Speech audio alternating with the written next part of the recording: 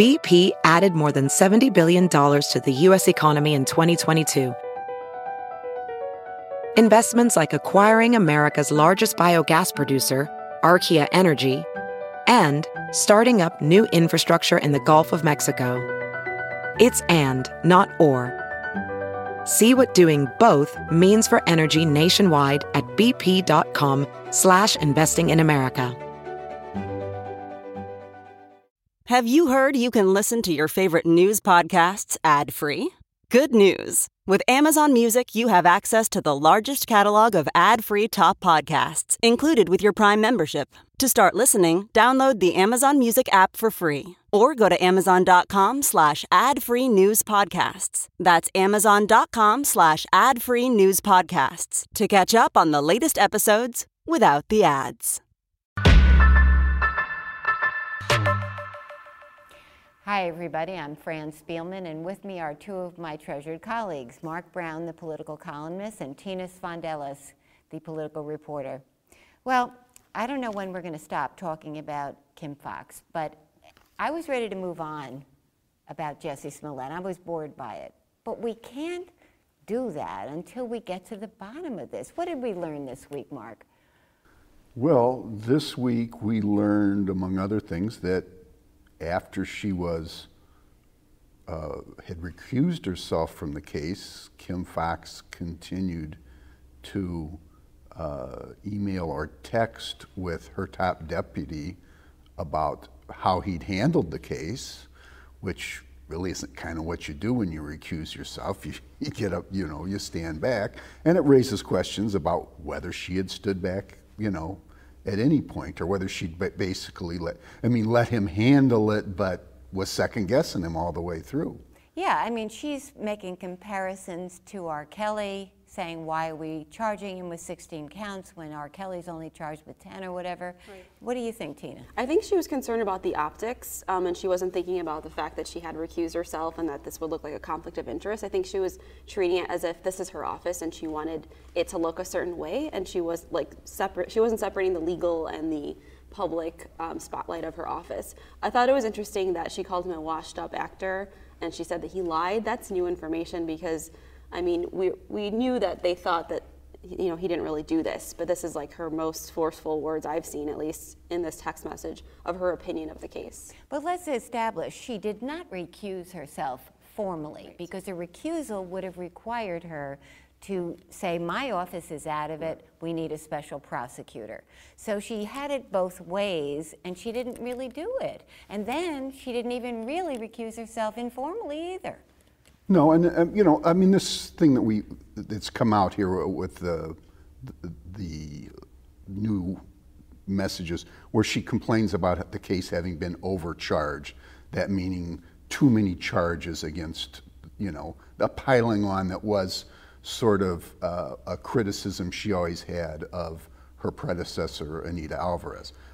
I do think the case was overcharged, but, that doesn't mean that you have to continue to go there. I don't think anybody wants, I don't think many Chicagoans feel like he needs to be found guilty of 16 counts and go to prison.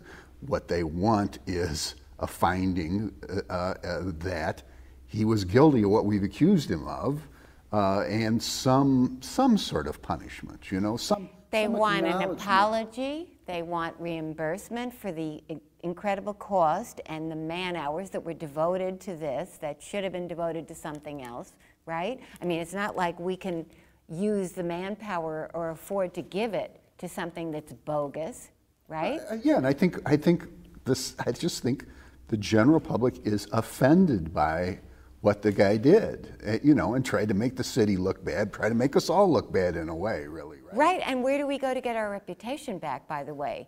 This was read in faraway places who think it's probably true that we're a hateful place. Right. I think that she mentioned the deferred prosecution in the text messages, which as a way to kind of calm this thing down. But the actual 16 counts, reading the messages, it made it seem like they charged him that many counts just to send that message, that maybe she didn't truly believe that he should have been charged that many counts, that there's other cases that are more serious. Now, I don't know about you, but I am offended when a woman hides behind the fact that she's being targeted because she's a woman, or the fact that someone who's black or Jewish or anything are being targeted for that. Do you believe, does anybody believe that Kim Foxx is really being targeted because she is a black woman? Well, look, when the police unions came after her, you know, I can believe that, you know, there's something else going on there, something more. Do I think it's just because she was a black woman? No, but she's a black woman who they don't think is friendly to their work. If she were a black man and wasn't friendly, she'd get the same treatment, right? Yes, the same treatment that's poor treatment, right. You know, not called upon. I don't understand. I mean, look, when the unions came after her, and then there was front page headlines that saying she ought to resign. Well, I can understand that she wanted to do something, her allies wanted to do something, but, you know, jumping out with Jesse Jackson, Bobby Rush, I mean, if you look at how she got elected with a broad coalition that not only was the African American community, but it was Evanston Township, Oak Park Township, New Trier Township, the 47th Ward, the 32nd Ward.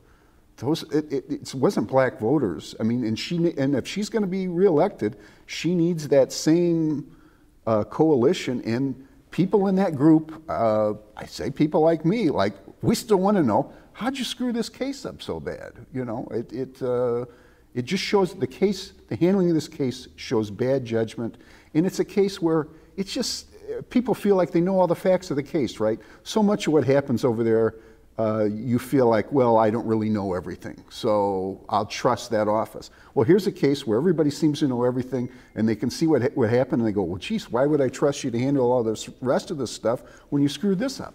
Tina, can she be reelected? I mean, her political patron, Tony Preckwinkle, is wounded beyond belief after getting shellacked by Lori Lightfoot. Can she be reelected after all this? I think it's just as you said, the top of the show, that you thought this was over and it was smoothing over, and there would be this smoothing over process until the election, and then just keeps coming up. Like, she has her highs and her lows. She had the beginning of the week, we're talking about the expungement of marijuana convictions, and people are so happy, and then you get the text messages. It's just like this high and low. She has to get off of the resurgence of this case and try to do something else. I think she'll have to use the office to do something gigantic to get people to forget about this case. But as for right now, I do think she's in trouble. And you mentioned the women aspect of, you know, is she being targeted because she's a black woman. I think Tony Preckwinkle used that too, the be fair to Tony, and people did not like that at all, because, you know, people thought that they were being fair to her, and there was nothing to do with her race or that she was African American. She was going up against another African American woman.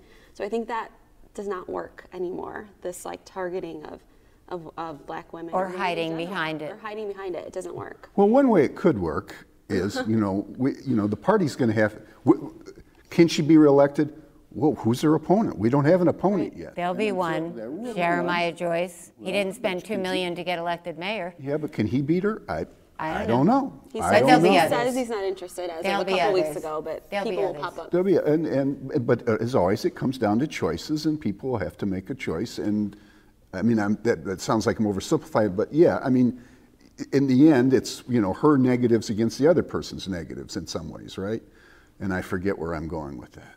Well, I'm surprised in some ways. Mark, you and I watched Jim Thompson apologize profusely several times for some real beauties of mistakes. And he got away with it because the public is forgiving. Why didn't Kim Foxx just come out and say, I blew it on this? I don't know. I honestly believe she doesn't recognize that she did. I think she thinks... my personal belief is that Kim Foxx plugged this case into her worldview, which is that young African American males are being treated poorly by the criminal justice system, which I agree with. I understand why that is her view, and that's why she was elected to fix that problem. and she took this case and plugged it into that. Shoehorned it into that. And shoehorned it into that, and it didn't fit that. Right. It's not that case. Right. It is a celebrity case. It's a bogus case. It's a case of I don't know if he's washed up or not. It's probably helped his career, but he's of a nothing actor who's now known all around the world for bad things. Who lied? He Really lied. anger the city with like going out in front of the microphones and saying that he didn't do it again, like that day. Like, oh my God! Yeah, how could you say why that? do that? Why He do hired that? Ann Kavanaugh, Why just PR if he'd expert. even have walked off that day, it would. Tina, why didn't Kim Foxx apologize? Why do you think? I think I agree with Mark that she thought that she handled this right, even in this text Even message. now. I don't know what her strategy is now. I think maybe she might be needing some sort of crisis management situation. But in these text messages, it shows that she didn't clearly understand the recusal. If she's texting the Then she has no business being state's attorney if she doesn't know what that means. Yeah, that's her problem. And there the should have been problem some with sort of this- strategy. The problem with this is that it calls into question other cases that how she may have handled that we don't know about, and how many people might bring that up in defending their clients. Right. So it's a problem. Now, we also saw this week Toni Preckwinkle came out of her bunker and did a series of interviews about her shellacking. What did we learn from that, Mark? Well, not much. She said that. She said that she wasn't ruling out running for another term, which. Do you buy that? No, I don't buy that. I mean, it would be foolish, and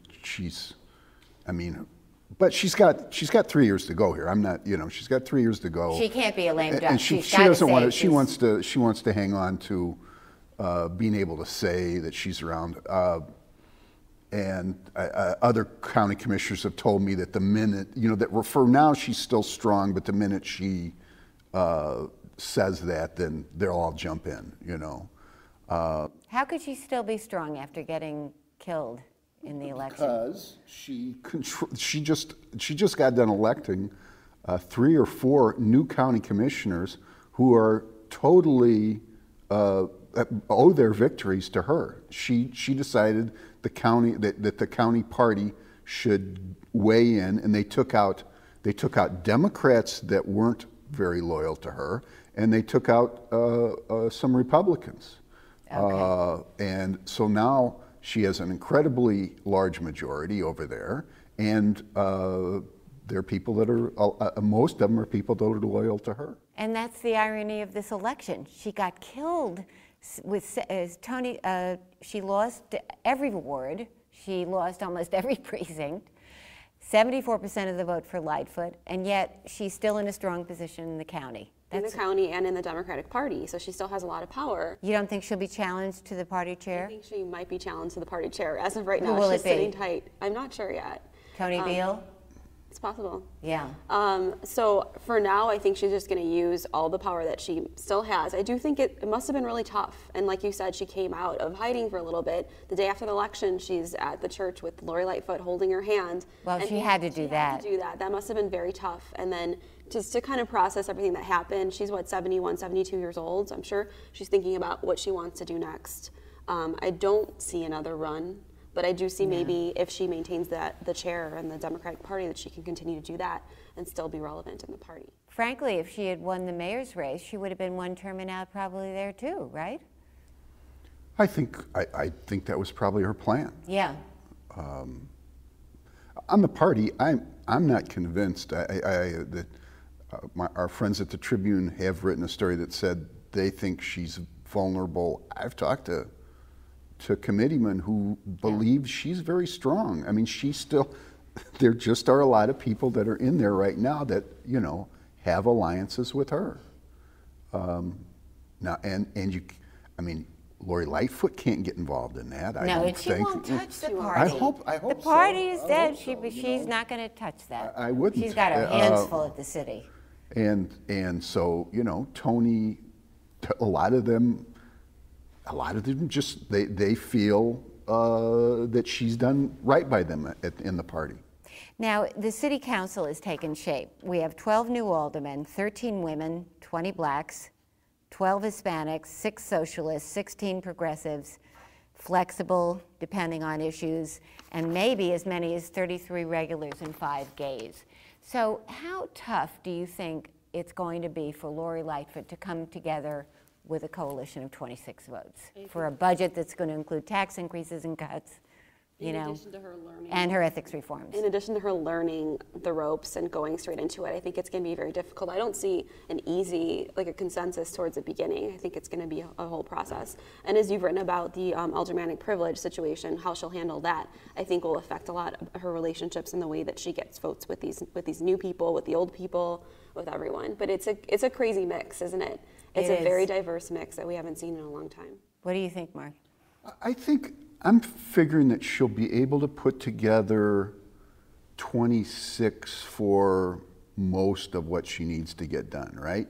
But that it'll evolve and you know, it could be one meeting she's got the 26, the next meeting she doesn't. Next meeting it could be a different 26, depending on the issue. Yeah. I mean, we still need to know who she's gotten who she is going to tab as her leader, right? And who's going to pull this stuff together for her. That's a big decision. And as we always talk about, what's Burt going to do? And he's still going to be there, but and he's crafty, right? He'll and he's Machiavelli. He knows where the bodies are. He knows something on everybody. He's got a dossier. And so he's going to mess with her as long as he's around, because he can't stand her and she can't stand him. And that's a long before the raid on his office and the charge of attempted extortion. But she can only hope that eventually he'll be gone, and that he's somewhat neutered by all of this. He is neutered by it. He is neutered by it, but as long as he's breathing, he's dangerous. Yes. And that is the truth. Rahm Emanuel is still on his legacy tour, and he's going to be on that legacy tour for the next month through May 20th. What do you think about what his legacy will be? Where did he fall? Where did he succeed? Definitely with some police issues with Laquan McDonald, with some business deals that people did not feel were appropriate for the city, developments in poor neighborhoods, minority relations. I feel like that might be what people will look at him as. But he did, obviously, as you know, bring in so much business to the city. That was a priority for him. He's still doing that. I saw him on Tuesday with the governor, and as I wrote about, it was a love fest. So I'm sure you're seeing that every day. He's in a good mood. He's very jokey. He seems relieved. We're getting press releases of him. Today was like him interviewing a venture capitalist. So it's kind of like going into his like new world of what he wants to do. Well, but this tough thing for him is going to be on May 20th when the round table stops suddenly, and he's no longer the mayor. He's driving his own car, and he's getting into a cold car, and he doesn't have any attention. How tough do you think that's going to be for Rahm Emanuel? I do think it's going to be hard on him. He was a fairly regular guy for quite a bit of his life. It's not like Rich Daley, who was state's attorney before he was mayor, and just came out of that as just being his life, being a privileged person in a lot of ways. Rahm, as we know, he was a scrapper who kind of worked his way up through the ranks. So it's in him. But you were talking about driving the car. That's a funny one. I guess he'll take the L, right? Well, there's a reason why he's got a bike trip, a trip through the Italian mountains, and a fly fishing trip planned immediately. He's getting the heck out of here because it's going to be hard. The adjustment will be difficult, and someday, I'm sure very soon, he's going to be on the phone whispering about how Lori Lightfoot didn't do this or that, and I'll say, Rahm, if you want to put your name on it, fine. If not, hang up the phone. Do you think that he'll stay in Chicago or that he'll go to D.C.? So. He said so, and maybe. Do you think he'll run again? I don't know if he'll run again. I just imagine him being like a D.C. political insider again, but maybe he'll stay here. I know he said that he would, but if he has these aspirations to be this TV person, I don't know, and he has so many connections there, I don't think that would be totally unsurprising.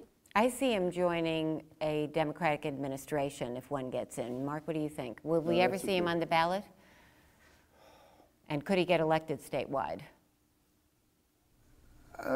Maybe not in this state. I don't know. I haven't thought that through. I think that would be hard for him because I'm not sure he could even be certain of carrying the city. So that would be difficult. I don't. Obviously, we're not done hearing from Rahm Emanuel. He's a guy that's going to demand to be heard on somewhere. That a Democratic administration, that makes a lot of sense. I think he would have joined Hillary Clinton if she had been elected. I hope he wants to do more than just go out and make money, you know. Yeah. Because I think he's got a little more to offer than that. But as he turns 60 next year. Yeah. Well, we'll hear from Mayor Rahm Emanuel next week, and we'll hear his take on his own legacy. We know what that'll be. Anyway, thanks for joining us, Mark Brown, Tina Sfondeles, and we'll see you all next week.